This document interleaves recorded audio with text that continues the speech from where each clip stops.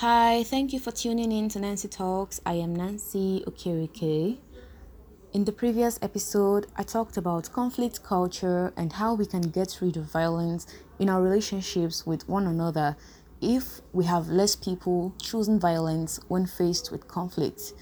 By violence, I mean physical violence because there are different forms of violence.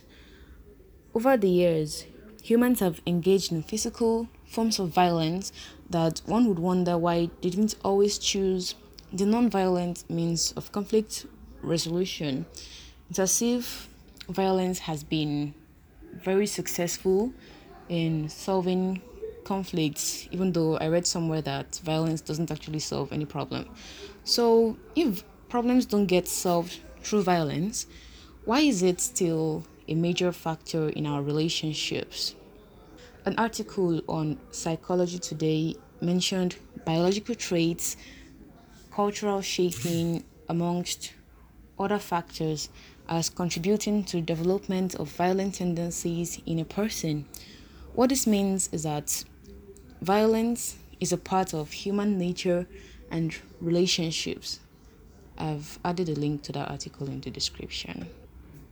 So, if violence is human nature, it means it's, well, here to stay. Although, as humans, we have evolved to using more of peaceful resolutions in conflict. I read somewhere else that a lot of people claim not to support the use of violence as a way of solving problems, but they feel that physical force is necessary under certain circumstances.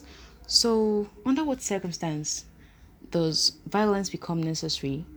And when would a peaceful means be more effective?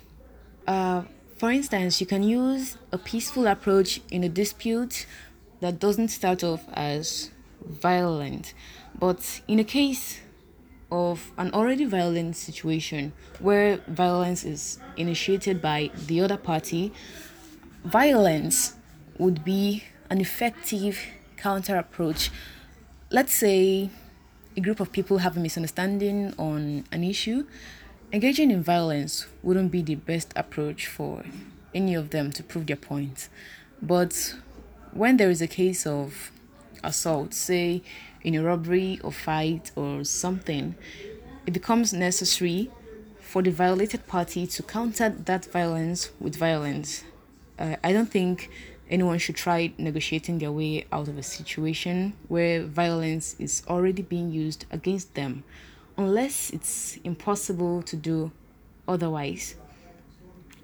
So the summary of all this is that while it is human to be violent, we should strive to maintain peace in every conflict and resort to violence only when a peaceful solution isn't an option. That's it for today's episode on Nancy Talks. Thank you for listening. Until next Sunday, bye.